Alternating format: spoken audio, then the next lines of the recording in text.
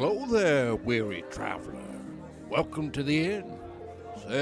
Sit, rest your feet. Why, it's a long journey on the road to Tarvalon. Have a cup of tea, or maybe a frothy ale. The light. Why, you're just in time for the entertainment. Here are your hosts, Tracy and Amber. Till shade is gone, till water is gone, into the shadow with teeth bared, screaming defiance with the last breath to spit in Sightblinder's eye on the last day. Aiel Oath. Hello and welcome back. We are coming to you live from the Aiel Waste, kind of, in this treacherous European heat wave. I am here with my good friend Tracy. I am here with my beloved friend Amber. And this is the Road to Tarvalon, a Wheel of Time podcast. Today, the Aiel, Westlands so 101. excited. We're doing it. It's been a while. Yeah. I don't know how it's taken this long for us to choose the Aiel for a topic. You know what? I think we've thought about doing them before, but they are such a big group of people that it's like a little intimidating to like unpack them. At least it is for me. There's just so much that goes into being an Aiel. Yeah, and too, I feel like many Wheel of Time readers are big Aiel fans, so if you leave anything out, you don't want to disappoint anyone. It's like, these are my favorite people. How dare you not talk about insert something spoilery here. If that happens, just let us know, and we'll make an Aiel 101 part 2. It'll be great. Maybe it becomes its own course, And as per usual, our Westlands 101's first half will be spoiler-free, a lot of background information, and after the break, we will head into the spoilers for the Aiel. Oh, also, before we start, just a special announcement to anyone who might be interested in joining us for our 100th podcast episode celebration. That will be on our YouTube channel. So make sure you are subscribed over there. That way you can find it. But lots of giveaways. It'll be fun. Yeah, I'm excited about it. I think it's going to be a great time. Me too. I don't know how it's taken us so long to do a live stream. I think we've just started finding our feet with live streams, and it's been really challenging. Like, not necessarily to do the live streams, but find the software that works right, and then learn all the things. There's so much that goes into what we do, and that's just one of those things where building a comfort zone for it can be time consuming. Yeah, software is one thing, but we've been doing it for the past few months for book club, and I think it always goes over pretty well for that. And it's just nice having a big group to join us and talk about books. So oh my God, yes. Yeah, and if anyone's listening, if you want to read with us and be on live streams with us, just find our There Is No Book Club on social media. We're always looking for people who want to join us. Yeah, I think I've heard Sci-Fi September. Ooh. Yeah. I like that. Right? That's all I read, though, pretty much. Doesn't matter. You're still happy about it. Yes, with the exception of some fantasy, but I love sci-fi. Yeah, I appreciate your love of sci-fi because I like it, but I definitely don't get into it the same way you do. And I Wheel of Time, more sci-fi. Aiden and I were talking yesterday. I think it was yesterday. Time is weird. About the Age of Legends and the movie opportunities to be more of a sci-fi kind of production and how that would look and everything. And he was like, man, I could really get into that. And I was like, right? There's something so I don't know, tantalizing about it. It's right. it's in such a full like opposite direction with Yes. the main series. And I Yeah. love the fact that like the past was the futuristic society. The Right. future is like something totally different. Yeah, And I just think that's a really fun concept It to really, explore. I just love it. Like I think about those straith gowns that come up that like change. They're like mood rings. Oh, the fan cloth But in clothing. outfits? No, the fan cloth is the one that like mimics what you're standing around, and the straith cloth picks up your emotions and like changes based on that, and it comes up in a few different ways like in the series, and I always thought that was so cool. But like I also just think mood ring. Yeah, but that would be really hard because some people, like think of Nynaeve, can't control her emotions for the most part. So like everyone would be like, okay, watch out, she's mad. Again and always. Yeah. Love her passion. I feel it. It's just like a neon sign, like stay away. Mm-hmm. I need my one God. of those. I was just when gonna I'm say. walking my dog. Usually, I just wear headphones, and I guess that's the universal sign for someone to try and like yell something at you. Right? Why? Why? Don't do that. Don't do that. Like when I was in school, I would always put my headphones in before, and I purposely did not wear wireless ones. I wanted people to see the wire hanging down the front of me as I walked by, and if anybody like stopped me, I was like, pointing to my headphones, just kept walking. Like, this is the sign. Don't talk to me. Just smile and wave. It's fine. To all the women out there, have you experienced this? Road to Let us know. Tarvalin, headphone etiquette time. That's what's happening here. Whilst traveling. Oh, what did people do back in the day when there weren't headphones? I mean, earmuffs, big hats. Okay, big hats.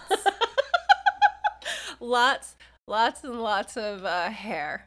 Just like attempt to muffle the sound every once in a while. Just a giant beehive that covers your ears. That's why Princess Leia had bun hairdos around her. Yes. Mystery solved. Liz in chat just said hair, Leia Yes. style earmuffs. Fuck yes. Fuck yes, I love that. This is exactly it. Were we going to talk about something today? Do we have Yes. a plan? I feel like Yes. we had a plan. And I mean, hairstyles are kind of part of it. Oh yeah, this is Yeah. true. Yeah. You know what? Can we just jump into hairstyles for the IEL? Sure. I mean, seriously, we can jump all over this doc. I am here for Good. whatever you want to do. Yeah. Okay, this might be a unpopular opinion, but I never saw the IEL with a little itty bitty rat tail strand. Mhm. I always saw it as kind of like a thin mullet, like tapered in the back so that it's a tail. Mm-hmm. I mean, that's just how I see it. I think it would look better that way. To be honest. I think my mind just absolutely rejects the idea of anyone being taken seriously with a hairstyle like that. This is why they wear like the hoods and the veils. They're like, everybody's gonna laugh at my hair. I had a rat tail once for fun. Like, it wasn't like a little itty bitty strand though. Mhm. Like, I had most of my hair kind of like shoulder length, and then I had like this piece that came out to the side that I dyed like white, so it kind of looked like a little skunk tail. But that, that was like, of course you did.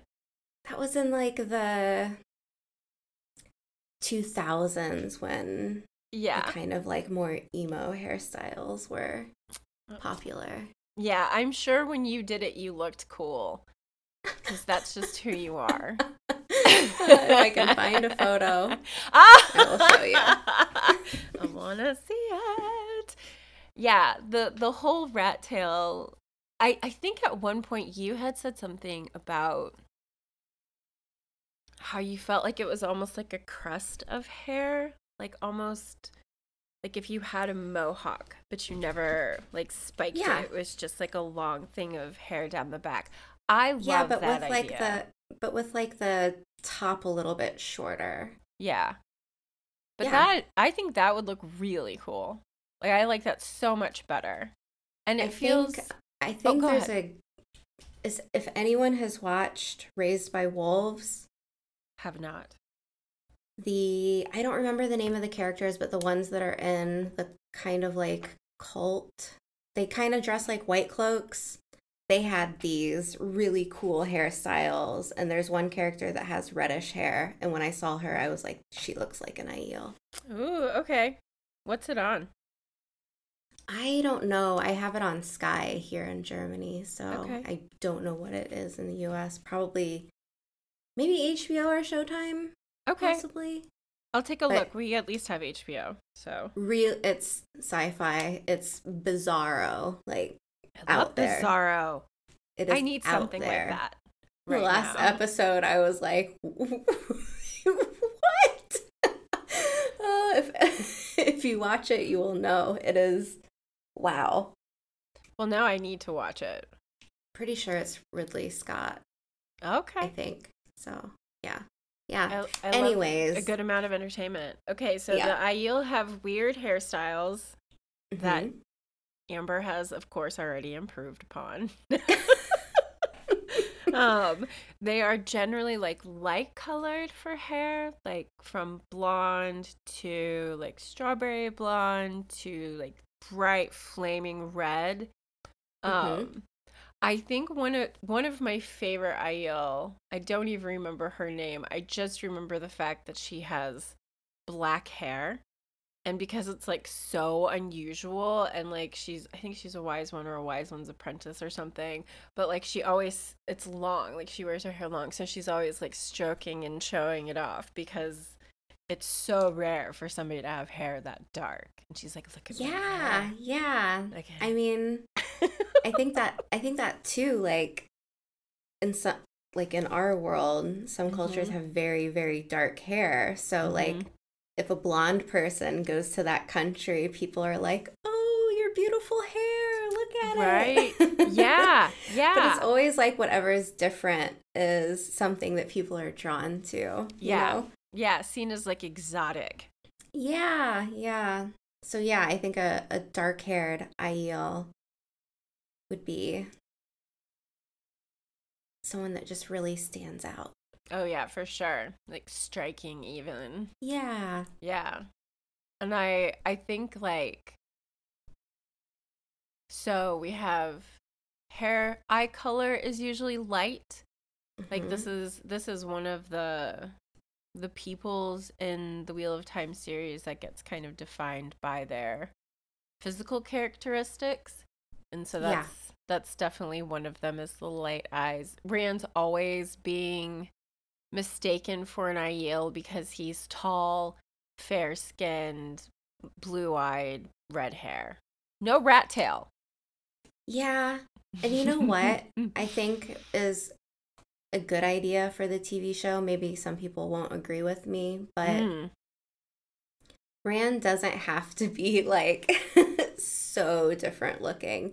Like right? he can be Aiel and the Aiel don't have to look monolithic, like all Yeah. exactly the same. Yeah, I actually really like the fact that they've done that in the TV show, where we're not having areas distinguished by physical characteristics, and it's more accent, clothing, region. Clothing. Yes. The clothing is the big one, and I absolutely love that. I mean, I don't think anyone knows how much we love costumes and This is true. clothing. But I really do love that in the TV show. I think they did a really good job with it. Like that lineup of the soldiers at Faldara, like they don't all look the same physical feature wise, but like Mhm. them all in their armor looking like thorough badasses, you know that they're like all unified. They're all one group. And I love that. Yeah. Well done, show. Well done. You did some things really well. Oh, Tracy, I feel like I should just like tease our upcoming video that we have a special guest for. I'm not gonna lie, I'm like low key just I'm so excited. I'm so excited for this person to join us, and it's kind of like a big surprise, but yeah. Yeah. You are so amazing for just like reaching out to people. And I just can't imagine like anyone being like, no, I don't want to work with you. You're just so kind. I don't know though. There's so many people that I wish that, you know, not everyone has time. You know, people are busy, but I love having guests. It's just so much fun, especially from someone who's in a very specific industry. Yeah. That knows their stuff. Oh God, like, yeah. I can listen to them talk all day. We should try to get Andre again soon. He was just so delightful. This man, I love him. We need to send him like presents. Just for no reason. A Glory to the Builders present. I think we should make him like a really cool travel mug. Or like a water. Yeah, like a water bottle he can carry everywhere with him. I love my water bottle. I love it. I bet you're using yours too. I've got it with me right here. It's so hot out. There's no other option. Yeah. So, okay. I wanted to talk about a little bit more with the Aiel like look, because I think that their clothing, their garb is really fascinating. It's not just like standard desert camo style. Like, yeah. They're always kind of like blending in with wherever they might be. So I feel like they're kind of like these masters of hiding in with their surroundings, and they're so stealthy too. So it's like those images you see of like a rock, like a cliff, and someone's like, yeah, there's some type of like cat down there, you know, like an ocelot or whatever, something that just you have to look so hard before you can actually see any life there. And that's the Aiel. They are just predators. Ooh, I love that word. The clothing works with that. It's so good. There's a drawing or like an illustration that I found when I was like researching on the internet, and I loved it, and I wish I would have grabbed it, and I didn't. I feel kind of stupid, but it was like one of the best, to me, like depictions of Aiel garb, stance, and physique. The was way it that artwork that someone had made? It was, yeah. I bet it's on like one of the many Aiel. I bet High Lord Tatara knows it. He's the master of finding like all the cool artwork. It's so good. Like to me, I saw it and it was like, yes, that's what the Aiel look like to me in my head. Like the loose breeches and the soft boots and the way that they wore their shofa around their heads and whatnot. Like it just felt so right to me, and I was like, yep. Those are guys that can disappear, or people. Sorry, I shouldn't say guys. Like it's all men, because it's not. But individuals that can like disappear into their surroundings, and I love that. Even Lan is like, if you saw an Aiel, it's because they wanted you to see them. Yes. You would not have seen them otherwise. How cool is that? I mean, I'm definitely not that stealthy. So. Neither am I.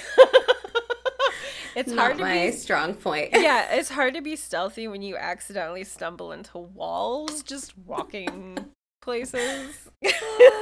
My poor dog lays like in the middle of the hallway, and I'm like, this is dangerous. Oh my God. Anytime I go and have like one of my yearly visits and the doctor's like, do you have any trip hazards in your house? I'm like, oh my God, do you want the list? I have dogs, plural. And a small child. And yeah, oh, everywhere. Legos. Yes. I mean, my own 2 feet. Only thing you're missing is like banana peels, the universal Right? slipping agent. Oh. Our family does eat a lot of bananas. It's kind of impressive that that hasn't happened yet. Ah, the silliness. Anyway, Okay. I really love the description of the Caden Sore, which is like the clothing for the Aiel that they wear. Like the majority of the warrior societies all wear this uniform, quote unquote. Mm-hmm. I think like when I was doing the reading on it, it said that like to a wetlander, like to us, I guess, every Caden Sore would look the same, but any person who was part of the Aiel society would be able to tell sept, clan, everything on the Caden Sore that the individual was wearing. So there would be like just these very subtle differences. And that seems to be so much of what the Aiel are. Well, it's almost like you have to be born into that society for it to make sense. Yeah. I mean, like I worked on a military base for years, and it took me a really, really, really long time to be like, okay, Navy, Army, Marine, okay, like you're going through it. And I mean, at first it all kind of just, it's like, oh, it's a uniform, you know? Mm-hmm. It takes time to pick up on those differences. Yeah, what do we want to go to next? Do we want to talk about their location? Well, I just wanted to say the only, like, as far as like dress is concerned, the only individuals that don't really wear the Caden Sore are women who do not belong to the Maidens of the Spear. Like they usually have those long, bulky skirts and white blouses and shawls and bracelets and rings and necklaces, and they wear their hair long. It actually sounds like a really comfy outfit. Sounds like people I want to hang out with. Right? Like nice accessorizing. Mm-hmm. I can hear like the clinking and clacking of like all of their jewels when they wear them. I'm so excited to see more outfits in the show, more costumes, more styling. I can't wait to see a group of wise ones. Like, oh yeah. That's gonna be so cool. I feel like the wise ones are kind of like simplistic, you know? Mm-hmm. So that's not one for me that I'm like dying to see. Mm-hmm. But there are some very specific Aiel characters that I need. Oh, yeah. I think you know who I'm talking about in terms of like costumes, but we'll talk about that in the spoiler section, I guess. Sounds good. That was the last thing I wanted to say in like regards to appearance for our Aiel. Okay. And I think it's probably a good idea to focus on the location of the Aiel first. I mean, right now before we move on, because it really is a part of their culture. So after this, maybe like going back to the people again. But they have this like fairly vast amount of land, but at the same time, it's in a location that's very hard to get to. So if you're looking at the map, you have to go all the way to the west, like west of Cairhien, west of Kinslayer's Dagger, west of Shinar, and off the page of the map, basically. It's barely even there. Yeah, and it's just, I think all of these locations in general on the map are just super important. These ones on the far edges. So like at the very north, you have Shale Ghul and the Blasted Lands and the Blight. And then if you go further to the west, like and south, there's just a couple of passes, like Tarwin's Gap you can get through because these are all mountains, and then there's another pass, and then like once you get through these mountains you can end up in the Aiel Waste. But not just anyone can go there. Yeah. And it's so just, again, like one of these locations where I'm just incredibly excited to see on screen. And it's so rugged and it's so harsh and it's waterless. And the Aiel being as dangerous as they are, the Trollocs call it the dying ground, which I think is like just really cool. I love that. I love that. I mean, seriously, you know a place is going to be just like ridiculous if Trollocs see it that way. You know? Like, yeah, and that's, I mean, save yourself. Temperature-wise, the Aiel Waste is like what I'm going through right now. It is so hot. If I pass out during this recording, I apologize in advance because it is just really, really warm right now. But I feel like this was perfect timing to talk about the Aiel Waste. Yeah. I mean, that's one of the things that they have to deal with is the severe heat during the day and then followed by freezing cold at night. Like, there's really... And just, like, scarcity of, you know, things to eat, water. Like, they do have their own crops of things that they can grow. Yeah. They make their own alcohol, Usquoy. And so they do have their own economy carved out. But it's not as big as what you see from other nations because of this harsh environment. And the Aiel call it the Threefold Land, which to them it's like a very special meaning for this place because they believe that they are who they are. They have this strength in them because they live in this rugged terrain, and it's a shaping stone to kind of like test their worth. Yeah. But they also consider it a punishment for something that had happened in the past. And this is kind of like a big mystery early on in the books. It's relatively unknown amongst all the Aiel why this is. So there's only a few people who are allowed into the Aiel Waste, which is like peddlers or gleemen or the Tuathan. So there will not be very many Aiel Waste tour guides. You know, like this is not a place that you can vacation in. This isn't where you go glamping. Right. You need permission. That is one of the things that I don't know how to explain how it made me feel. So reading who the Aiel allow to travel through their lands, the list is like tiny.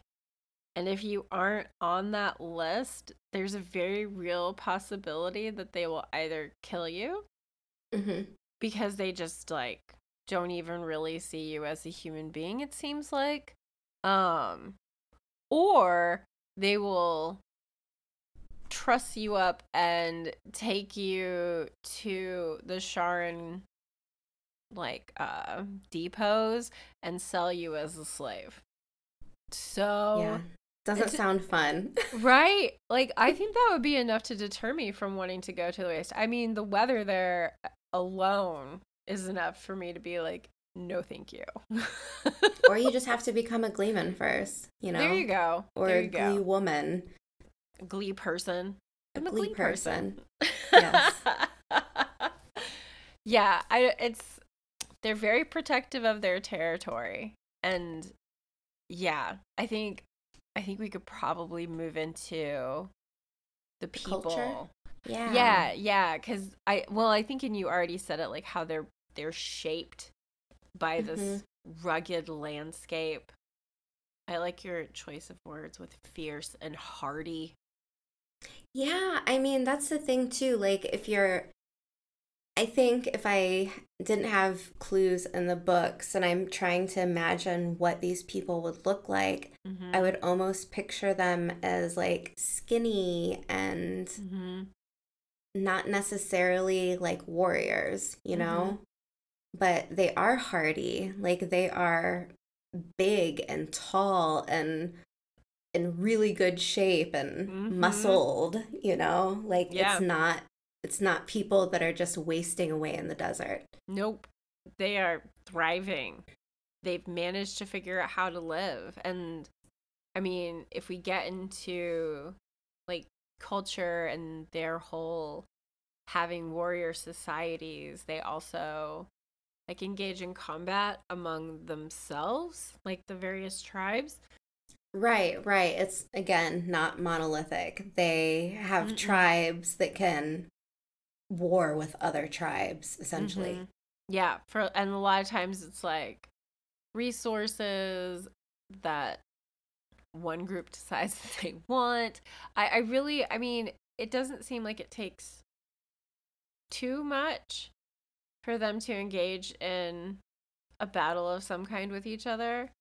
And then when they do, there's the rule of the fifth. And so I love the rule of the fifth. Right? It's very cool. It reflects their code. Like, so for the Aiel culture part, I think we can probably like segue into that. This seems like a good place to do it. Yeah. So like they have this code of honor. I think I always say it wrong. Is it Jai Ito? I always say Ji Ito. Like Ji-Ito. I don't know. I'm probably because if I see a word that looks foreign to me, I try and pronounce it in German. So maybe that's why. Ji Ito. Ji Ito. It sounds like a kid's toy. Get your child the Ji Ito. I can't know. That thing. They're words from the Old Tongue, and I believe it's honor and obligation. And because they have this structure of honor and obligation that rules pretty much everything they do, their laws are like really few. They don't need to like put a lot of laws in place because everybody just follows this one system. And I feel like that coincides too with the landscape. You know, when resources are scarce and you live somewhere that's very dangerous, you have to make sure that your people can survive without, you know, wiping each other out or just whatever. So like you need kind of like these strict guidelines to live by. And for that to kind of incorporate just into the culture itself, like it becomes unspoken rules. Like this is just how you live. Yeah. Like even though they are these warring societies, they don't have any prisons. If someone is being accused of a crime, they aren't held in any way prior to the trial. Like they're just expected to show up, and any Aiel who didn't would be like so shamed they might as well just like bury themselves. You might as well be dead. Yeah, bury yourself in a hole. No one cares about you anymore. Just put on your black robes and forever be done. One of the things that I think is very, very interesting about this warring culture, this idea of honor and obligation, is the whole Gaishen, like how they get Gaishen. Yeah, because you gain the most honor in a battle by disarming your opponent without killing them. And then if that happens, you get to take that person home with you. See, I mean, this is one of those, I don't know, like every culture in the Wheel of Time has some questionable ways that they live, I guess. And I mean, who am I to judge? Right. You know? But there's some things where I'm like, that feels kind of yeah, that's a thing. Just have to look past it, I guess.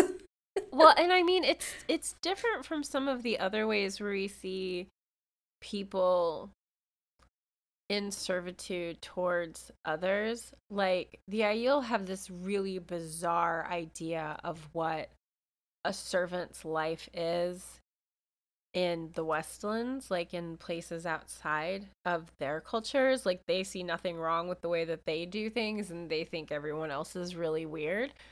But it's almost smart in a way. You're getting free labor.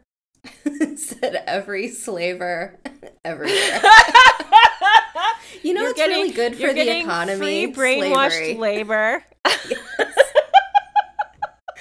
Well, that's just it. Like this is why it's questionable, and I think the Aiel see it as beneficial because instead of this person dying, they go through their year in a day, they take off their white, they go back to their life like nothing ever happened, and wherever that person's going, their family hasn't lost someone that they love and care for forever. Right. So in that sense, it's better than death. Yeah, like if you're just going for all out slaughter, the Aiel would have died out forever ago, you know? Right. But again, like this is a means to protect the culture, protect the people, you know? Yeah, keep people alive. Like they live in a harsh enough climate as it is. And losing your warriors, your protectors in every battle, that would just decimate the population. Right. They're too deadly, you know? Right. It's always a contest of who's deadlier. God. Not only are they like fierce warriors, but they're also like really stealthy trackers and stuff like that. So like they're not just like warriors. They can run for days and they can track people and they're like stealthy. They can sleep under rocks if they choose to. I mean, they're incredibly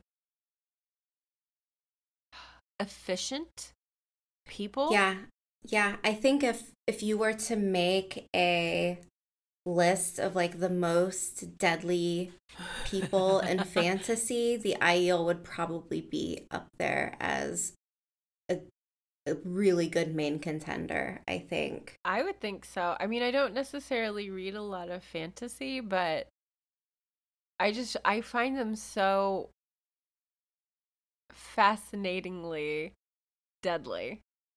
It's and I mean, even the way that they view death is so different from the way that a lot of other cultures do. Like I feel as though they're probably closer to the Borderlanders and how they view death as like waking from a dream and like everyone dies at some point. But they're both cultures that live with the possibility of death on a daily basis.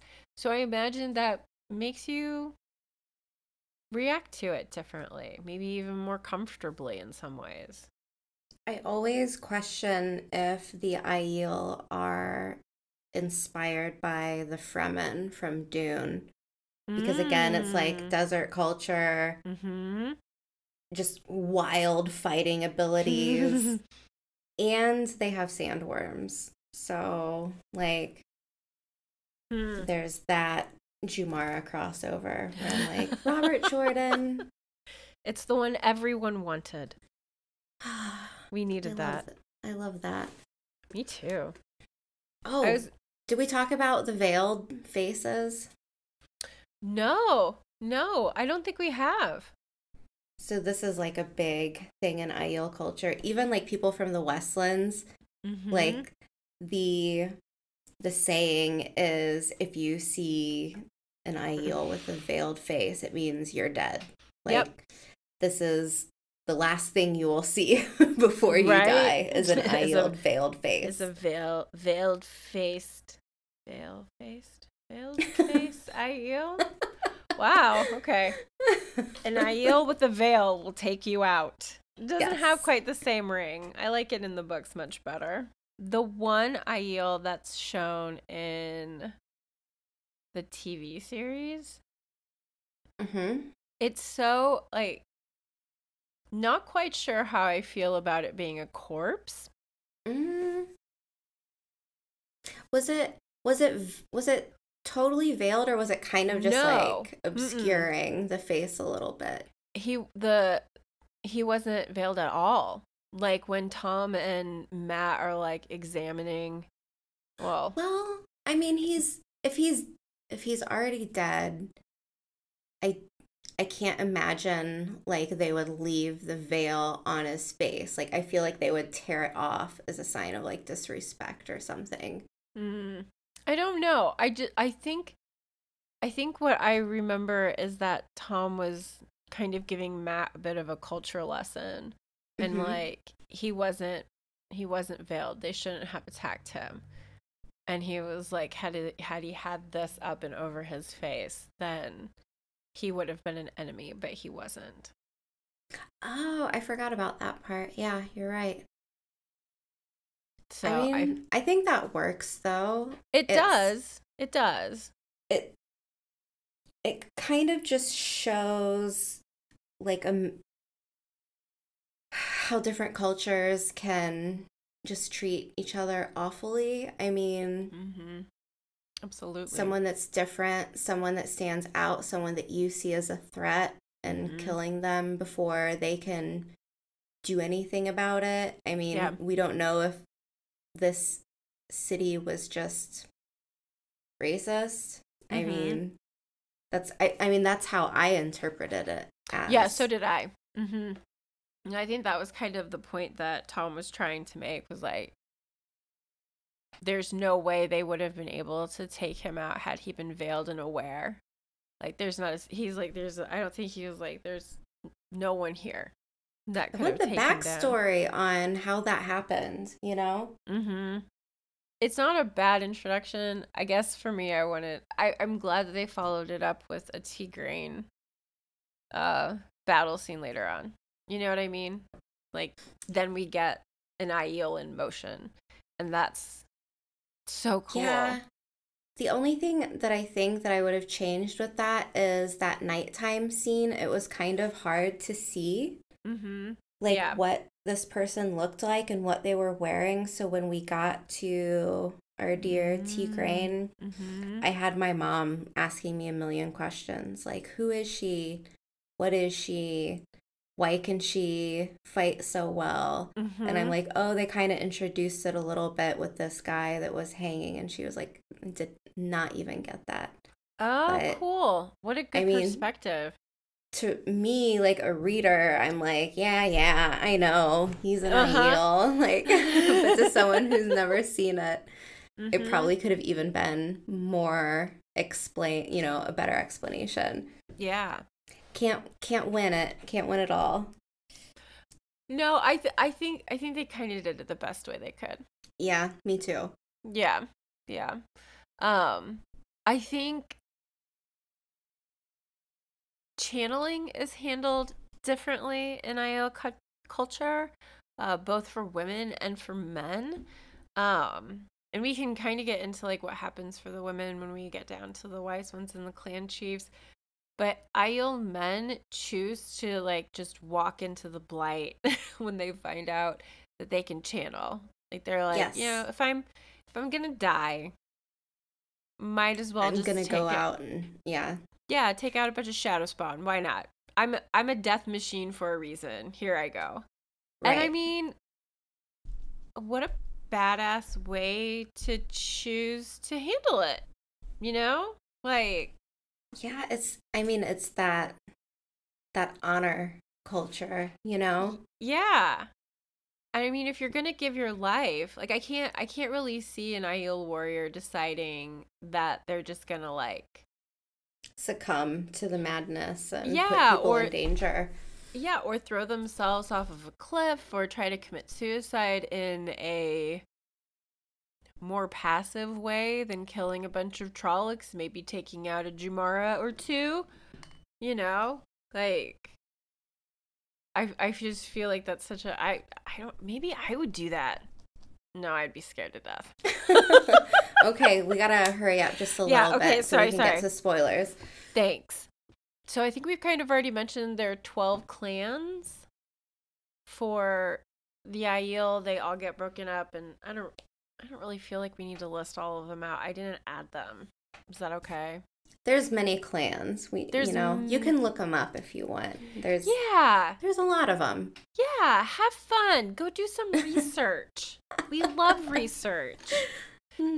I do. The only clan that really gets kind of highlighted when doing like research on the Aiel is the clan that is not the Gen Aiel, and they're just very mysterious. There's not a lot known about them other than they like are the builders of Ruidians. Like, oh God, how do you even describe Ruidian? It's like a city in the middle of the desert. Well, I think it might even be like, it might be more of, maybe we should do that with spoilers. Yeah. Okay. That sounds good. And I don't think any of the spoiler stuff for this 101 for the Aiel will be like last book spoilers. I think most of this stuff is introduced, I want to say like closer to halfway through the series. Mm-hmm. Yeah, I agree. Oh, okay. So one of the little like side notes that I think is really fun is the Aiel's relationship with the Cairhienin. Mm-hmm. And like this goes way, way back where they had something called the water gift where the Cairhienin gave them water. So at one point, like after this happened, they allowed the Cairhienin to come into the waste. They were one of the select few peoples that were allowed in. And they had a somewhat good relationship. And all of that changed when the Aiel gave a Avendesora tree to the king of Cairhien, and this guy decided to turn it into a chair. It's like this is the very last living tree of its kind. Not the very last. Was there one more? Yeah, there was one. There was one other. Yeah. And I like that you describe it as a chair. She'll turn it into a fancy chair. A throne. He turned it into a throne. But after this happened, that relationship was, I think, soured is like not going far enough. Like deep hatred. Deep hatred. That's good. Yeah. This is why the Aiel call the Cairhienin tree killers, and it's a curse. Yeah. So they're not if you see someone that you don't like, feel free to call them a tree killer. I'm gonna call everyone that from now on, because we went further into this in our Cairhien episode. So if you want more on that, you know where to look.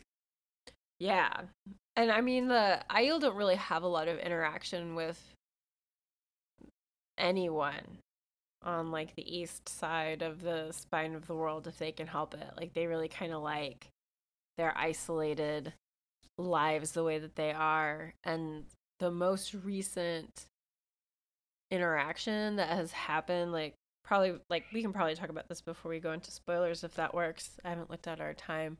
Okay. Yeah. But like when what's his face? Lawman made himself his fancy ass chair. 4 clans from the Aiel came across the spine of the world to take his head. And everybody like freaked the fuck out. Like the Aiel are just like, no, we're just doing this because he did something really stupid. We're not here to attack anybody else. Yeah, that's what I thought was really cool too. It's like we're not taking out everyone. We're just here for the one guy. So if you know what's good for you, just don't mind me while I take 1/5 of all your stuff except your food, because that's Aiel custom. Yeah. Spoils So of they war. did. Yeah, and as far as like in relation to the storyline goes, the Aiel War is like roughly 20 years prior to the Ooh, beginning of Eye of the World. I feel a cold open coming on. That would be a really cool one to see. The Aiel War. I would love it. I would love it if they made the Hook into some sort of cold open scene. Ooh, a land-centric cold open scene. If anyone, so if you're listening and you haven't read New Spring, I don't know why you're listening to it. No, I'm kidding. But I believe the Hook is the very first chapter of New Spring, and it is very land-centric. Spoilers for New Spring, I guess. But he encounters a army of Aiel, and this is during the Aiel War. And everyone in his company is just freaking out. You know, they're like, we're all gonna die. That's it. You know, what do we do? And the Aiel just like look up and they see Lan and they're like, oh, hey, on a line. What's up, my guy? And they keep walking. And everyone is just like head exploding emoji. Like, what just happened? And it's this really great insight into how the Aiel respect other warrior cultures, especially from the Borderlands. So like, I love that there's, you know, they're not friends, but they're not enemies. Like they, you know, I picture them like walking across each other and just kind of like giving a little nod. Like, yes, I see you, respect, but that's it. Yeah. I love that. That's exactly how I see it too. So it's spoilers? So good. Yeah. Yeah. Spoilers for Aiel are like, okay. A word from our sponsors, who are us. I love that. Yes, please. Momentary interruption, friends. Since we are not good at remembering to promote ourselves during the show, here's how you can keep the road to Tar Valon growing. First off, rate and review us wherever you listen to The Road to Tar Valon. This helps new listeners find the podcast. Listener support is available through Anchor. You can contribute as little as $1 a month, with amounts leading up to a generous $9.99 a month. Also, we have a new merch shop. Cozy Contorta was inspired by the books and characters we love, and it's not just Wheel of Time focused. Go check it out at Cozy Contorta on Instagram or find the link on our website via social media.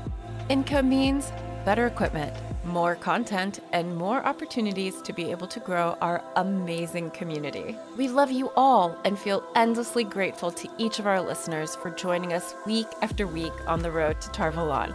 Thank you so much. Enjoy the rest of the episode. And spoiler time! Spoiler time! I think Aiden's gonna like this because we're gonna like start out with Age of Legends origin of the Aiel. Yes. I mean, again, like I can't help myself by just kind of like getting super excited of this potentially happening on screen somewhere, right? Be it the TV show or the movies that are supposed to come out. Like I just, it's so good. Yeah, I'm stoked to see what they choose to do. Like when we were talking about it earlier, how like the Age of Legends has this possibility of being super sci-fi.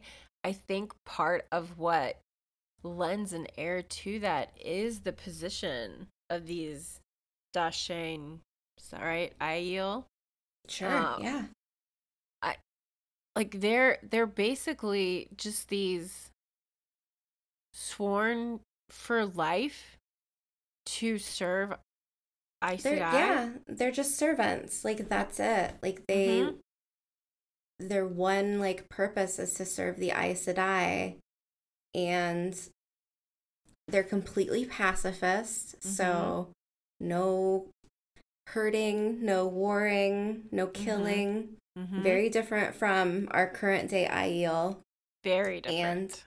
And it's also, I think, the one thing that carried over from these early precursors to the Aiel that we know now in the main series is they also have a code. You know, like, I feel like the Way of the Leaf, obviously, like, this is where we learn that the Aiel had kind of split from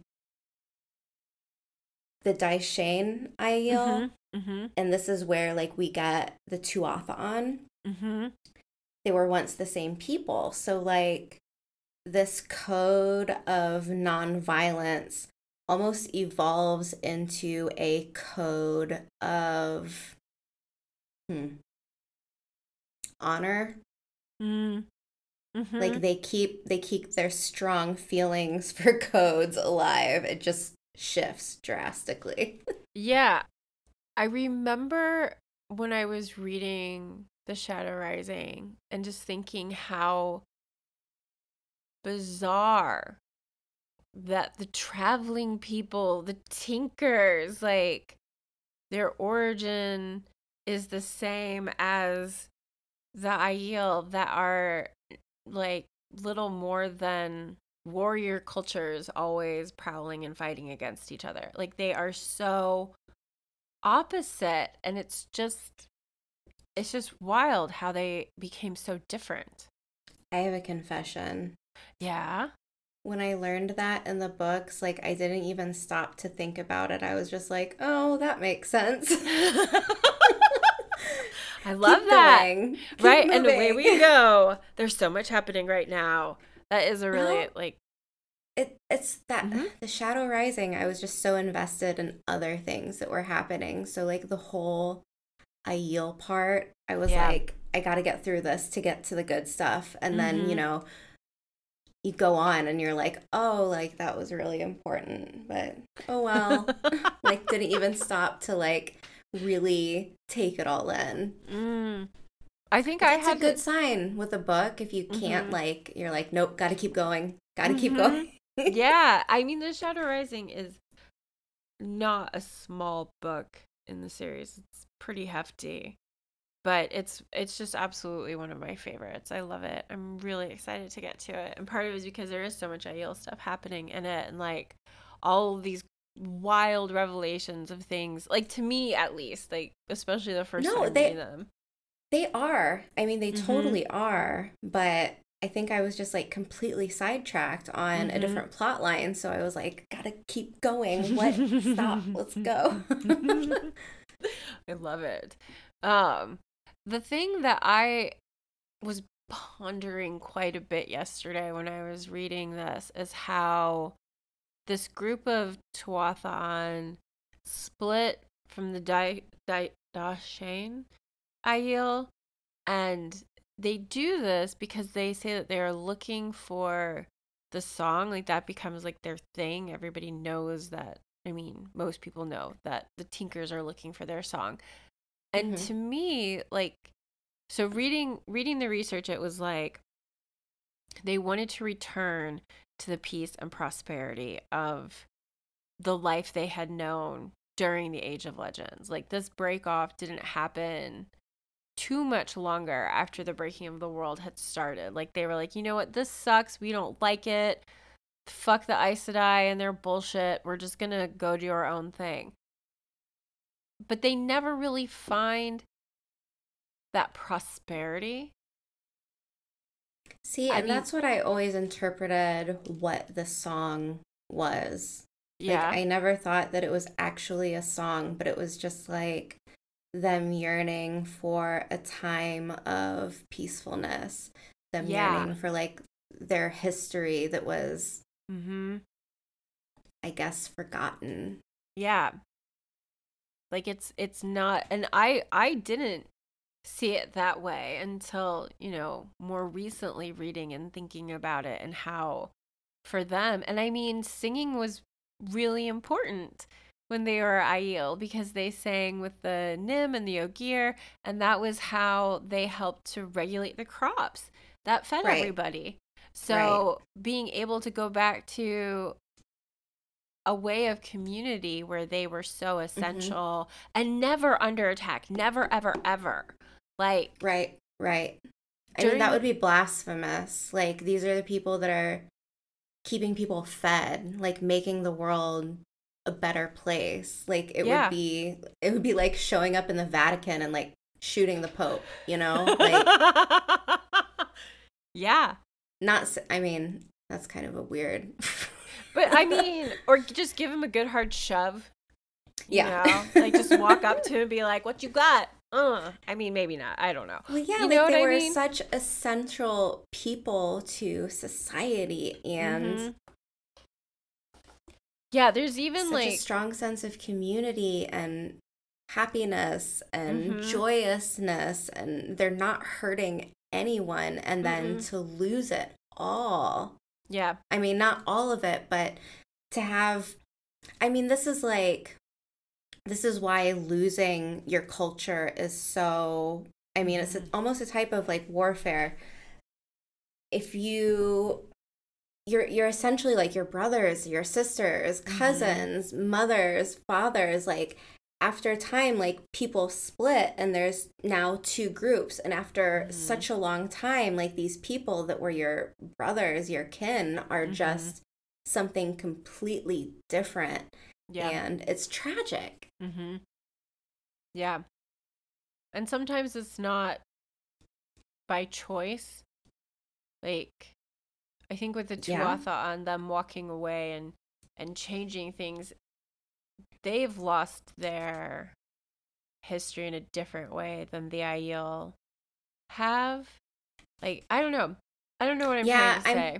Does that make sense? Mostly yeah, but I'm mostly talking about the Tuatha'an when they're like, you know, talking about the song and stuff, and I feel like they're yearning for their long lost brothers and sisters to come home and live in peace with them, but they don't even remember. So like they're yearning for something that is forgotten, you know? And for the Aiel to even find out about this, like this is such a revelation for them that some of the men that find out about this will just kill themselves. Like, and this is also a test for the wise ones, right? So like they go through wise ones and clan chiefs. It was designed by an Aes Sedai. Like the glass columns was designed by an Aes Sedai to help teach the story, like the history of the Aiel culture, and determine who would be worthy of leading the Aiel people. So right, and you have to be like resolute, you know? I mean, some of these people that learn, they can't handle it. So yeah, I'm so thankful for the way that it's written in the book, where Rand is stepping through the glass columns at the same time as another Aiel is walking through them, and how he's able to, like how Rand is able to see, I can't remember his name, he's Couladin's brother, but as he's walking, Couladin. yeah, like Rand's able to see how this man is tearing at his face, how he is shaking his head in disbelief, and he doesn't make it out the other side of the columns. Like, Rand sees this same history through his ancestors' eyes that this Aiel has as well. Rand's been able to make it through, the other Aiel has not. Out the other side, yeah. Yeah, so I like how we're shown what could happen if you can't mentally accept this truth that's being shown to you, and just how devastating it really is for an Aiel to find out that they came from this 100% non-violent. Right. Like I can't even imagine some scenario like finding out something about my past that would make me want to claw my eyes out. Right? Like, it would have to be really, really terrible, something really awful. Yeah, and for some of them to find out that they aren't this endless line of descendants from great warriors before them, they come from a pacifist culture that broke their oaths. Like, there aren't two things that are much worse to an Aiel than that. Like, honor and obligation are broken in both of those things. So it's, I think Rand's kind of protected by a bubble of what the fuck, because he wasn't raised Aiel. Right. Like, so this means nothing to him. He's like, he's cool like walking through story it being time. like, all right. Do I get a dragon now? Maybe two. I love that moment when he comes back and he's like, I think it's Soralea who's like, show them the signs, and he was like, what? Do I have both to? of them? That book's so I good. picture him like like when you turn your arm up, like kind of like in a muscle position. Oh yeah. But like making it have a little mouth like a duck. Like, where's my dragon? This is how my dragons sound, apparently. Aren't I he starts intimidating? talking. He starts talking to the Aiel with his dragon hand. You could get him like a little portable theater case, like Punch and Judy shows. Yeah, this sounds possible. This is he how gets he out holds... a Sharpie and draws a mustache on the dragon. This is how he composes meetings with the clan chief. All right, guys, listen up. What?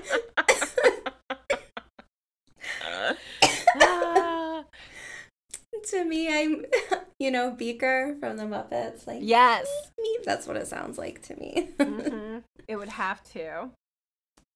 Where are we at? The divisions? No, we talked about the first division. Yeah. And then the second one is where the Daishan breaks apart for the last time at this time. But it's a little different. Like, instead of... So first division is the Daishan and the Tuathan. Mm-hmm. And then the second one group remains non-violent and still carrying on the oath that they've given to the Aes Sedai. And then the ones that have broken off are kind of protecting this group that's now calling itself the Gen Aiel. Mm-hmm. And it's from that group that has picked up a spear and is using it to learn how to fight and hunt and all kinds of fun things. Right, because I mean this also makes sense because as the world became a more dangerous place, it's like, do I really want to continue on with this? My people are being slaughtered. We are completely helpless. Yep. So, like everywhere they went, they were under attack, always. Like the divisions that happened within the Aiel were in response to some really shitty treatment that they continuously encountered. Like, that was why when the people who became the Cairhienin shared their water, shared their resources, the Aiel were like, you are the only people that has helped. Helped us. Yeah. So it's a lot of history. Yeah, and I mean, that's just, I think this part is written so well. Like, I was flipping through my book last night and reading through summaries of just this part where Rand's going like backwards through his ancestry, and just how heartbreaking everything is. Yeah. Very like bleak. I was trying like just not to tear up reading how they lost everyone. Mothers, fathers, sisters, brothers, everyone. Or you had to stand and watch people drag away people who belonged in your family, and you knew you could do nothing. And so like pushed to that point, in moments like this, this is why that break happens. You have people pushed past the point of being able to be pacifists, where in order to survive, violence is the answer. Yeah. And it's a very interesting thing to think about. Yeah, what's the it's like a philosophy that at a certain point, if one group is marginalized and keeps having their rights taken away, then at some point, like, violence is the only way that you can get that back. Yeah. And that's kind of like the situation here. And they chose violence. They did. And I mean, in some ways, they chose it so they could get back to the thing that they lost. Like, when you think about the threefold land and how they see it as like their testing ground and their punishment, like, they're getting prepared for something. But I don't think that this is the outcome that they're seeing. You know, like when Rand declares himself as the Dragon Reborn, the Kara Karn, because of course it's different for the different land. The Kara of Corn. The Kara of Corn has arrived. All hail. It's like the Oscar Mayer Wiener mobile. It's just and a cob. Dragon puppet hands. Dragon puppet hands. This is getting ridiculous. Someone draw this. But yeah, so like he announces who he is. And at the same time, Couladin's like, no, guys, he's totally wrong. Right, this is our past. Yeah. And Rand's like, nope, this is what happened. And all the chiefs and the wise ones are like, he's right. He's right. That's our past. And I mean, suck to it, them, Couladin, liar. That point was so cathartic. Like this guy, ugh, such a dick. This guy, he's Couladin. Like, I'm always thankful when I get to that point where you're done with him. The name Couladin makes me think of like a kid playing a saxophone with like a mohawk on a skateboard. Like, it's very cool. Very beyond cool. I hope the show has Couladin. Oh, interesting. I mean, I could see why they wouldn't, but I feel like Rand needs a strong adversary in this moment. Yeah. There has to be that gotcha. Like, that's not the prophecy. And then, like, yes, this is the prophecy. Because, I mean, how fun would it be to throw the audience off and Rand in the show by having another Aiel show up with the tattoos of the dragon on both arms? He has tattoos. I have tattoos. Well, fuck. You know, like that would be really interesting to have that moment of doubt. I've never even imagined what Rand's tattoo is going to look like in the show. Do you think he'll have it? I mean, he kind of has to. I really hope so. It's such a cool part of Rand's character, you know? At least I think it is. I love that he comes out marked like that in a way that distinguishes him without a doubt.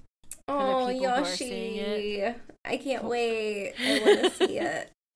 I mean, he's so cute, but like, that'll make him look kind of rough and tough.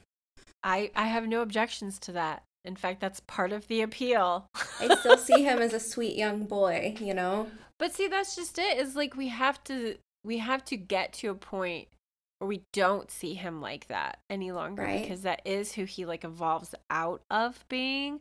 And like coming out with tattoos, I mean, come on. Especially ones that like come up your forearms and over the top of your hands. Like, I don't see, but this is going to be really, really hard.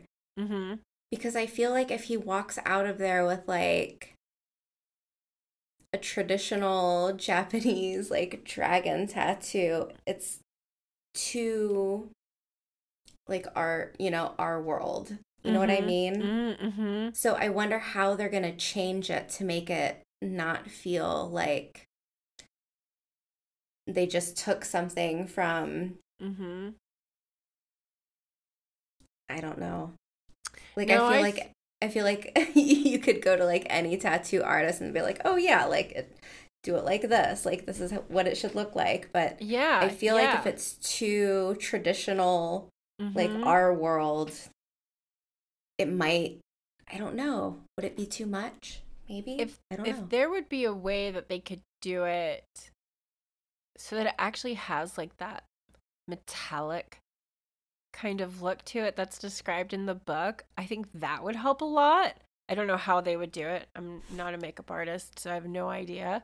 Yeah, I think it's just... You know what, though? At the same time, I think what would look like a traditional Japanese or, you know, like... Yeah, like that I know style I know there's different ways of doing it, but like I also don't want it to look like Americana tattoo or traditional Japanese style tattoo or Chinese. It's just, I feel like they're gonna have to put their own little spin on it to make it something a little bit different. Yeah. I mean, we don't want him to look like he's coming out of like a music video, like he's a, you know. No, you're so right. Like for some odd reason, I keep thinking about him in like the black coat that he wears and like, oh my gosh, yes, with like the dragons and stuff. And I'm like, oh, you might be pushing it a little there. That might not right. be. That's what I'm saying. Like that's going to be very tricky. Whoever styles it, you know. Yeah. You can't just, I don't know. Well, and they have to be able to have it on several different people as well. Like, that'll be the other thing. And then to, like, will they age it like a normal tattoo would be aged? Do they just kind of, does it always look super clean and fresh? Like, how does it look on various people? And I really just love the idea of, like, these Aiel chiefs with their, like, sun-weathered skin and they're kind of faded out dragons. Also, there's like continuality problems, like when you're putting body like art like in makeup on a person, you have to get it perfectly right in the exact same location every time. So every shot lines up and it doesn't look different.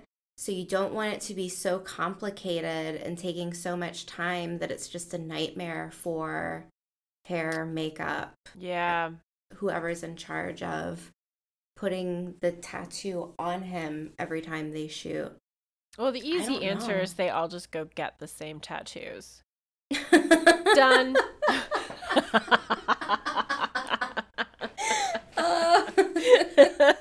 Yoshi. That's what they all want is that tattoo for life. Yeah. I love that. Interesting. Can I talk about another Aiel that I'm so incredibly excited to see in the show if we get that far, if they even exist in the show? Please. Do you know who I'm gonna say? I think I might, but go ahead, please. Oh my gosh, now I'm put on the spot. I'm just like, what was her name? Savannah. Like, I mean, she's absolutely boobs popping out. Yes, she's absolutely awful. Like, she is a terrible person. She's a great villain. She's eye roll worthy, where she's just so. I don't want to say delusional, but she just believes that she is just the hottest thing to ever exist. And I can't wait to see a character that is just so over the top, done up with the jewels and the silks. And I mean, that is such a big part of who she is, you know? And I think it's really important to kind of show that all the Aiel are not the same. You know, like we have Couladin, he's kind of a dick. We've got the Shido as this adversarial group of Aiel to all the other Aiel. And then we have Savannah, who is just like colluding with I want to say so many different people. I was to say anyone she can get her hands on. Right? Yeah. And Aes Sedai, Forsaken. Right? Other and then Aiel. yes, and they're even Black Aja, like Oh, yeah. serving it up to her in a Mhm. way. Like, she doesn't even know she's being used on some fronts. But she's just one of these, she's not nearly at Elida's level. Like, I love Elida because I hate Elida. Like, she's just one of those characters where I'm always enjoying her chapters because I'm feeling so much. Like, Yeah. even if it's like bad emotions, I'm just like, I'm feeling something here. And Savannah's kind of the same way. But I just, again, like, I love costuming so much that I think like she would be one of the most fun characters to dress. Yeah. I like how when they get kind of settled in, it's after Fail has been taken captive and she like takes over a manor house and whatnot. And she starts I'm like nodding my head like that Jack Nicholson gif, like leaning in like, yes. She starts wearing like brocaded silks and she starts taking baths and like she just really like loves so to over be the like top. decadent, you know? And I'm like, yeah, why not? Right? I mean, I would understand if they do away with the Shido early, because that's a whole lot of story that, I mean, it might really not be possible. But they could also like do Fael is kidnapped and then mid-season rescue, end of season big I don't know, like big climax, and not like, I don't want the kidnap plot to be like a whole season thing. Right. No, God, no. It lasts long enough in the series. My God. It's very, very long. Yes, Lynn said anything to avoid a season of Perrin in that state. Yes. I do 1000%. think I really enjoy where Perrin hooks up with the Shan-Chen to like have another group. Yep. In his party. Especially because I love that I can't talk. I love that cross culture situation where they're both kind of like learning about one another. And I think the Shan-Chen are like sizing up the Two Rivers archers. And like we have this demonstration where the Two Rivers archers are shooting like a branch or something. He's holding like a big stick, like a big like thick stick, and they're like bum, bum, bum. Right, and that's like, yeah, that's my Two Rivers boys. Like, yes. So I would love to see that. Right? Oh my God. I'm really eager for archery. More longbows. More battles. Archery, more longbows, more spears. Yes. We didn't really talk about the Maidens of the Spear, but maybe that we could just do a whole episode on. I was going to say, there's so many things that we could still talk about with Yael. This is it. Like, there's just so much to them. They are really just this integral part to the story. Although I agree with you, we could do away with the Shido. I bet after Couladin is taken down, you could just kind of like fizzle them out and it would be okay. Kind of wish they would have done that in the book. Yeah, but I don't know. Like, I love Morghese. I don't know what it is about her, but I love getting to that point where I'm like, okay, Fael, like, you did something really cool here, and Morghese, like, channeling is just like, okay, loved you're it. right. I didn't think far enough into the future of well, this is, what spirals off from that. We all have our wish lists, though, you know? Right. We're not all gonna get it. Maybe that should be an episode. What our wish list is. That would be a fun one. I'm gonna write it down. Maybe we could do that for the live stream. Like, what's our wish list? Yeah, just talking wish lists. End list. Or people can tell us their wish list and we can talk it out. Yeah, I love that idea. I love this idea. Wish list live stream. I wanted to ask you if there was anything else you wanted to get to before we go, so I don't die of heat stroke. I mean, of course there is, but you and I both know this is an endless conversation. I don't want you to die of heat stroke, so... People in Europe don't have air conditioning. It's probably 80, it's probably over 80 degrees inside right now. I think about you every day. I think about the people in Europe and the people in places that are experiencing extreme heat every day. May you all find water and shade. Oh my God, yes. What a perfect place to wrap it up. Okay, I like that. Me too. Thanks for joining us, and we will be back next week with more of the Dragon Reborn chapters. So excited! And people on our Discord, Patreons, if you have a suggestion for a 101 in the future, let us know. Yes, please and thank you. Please and thank you.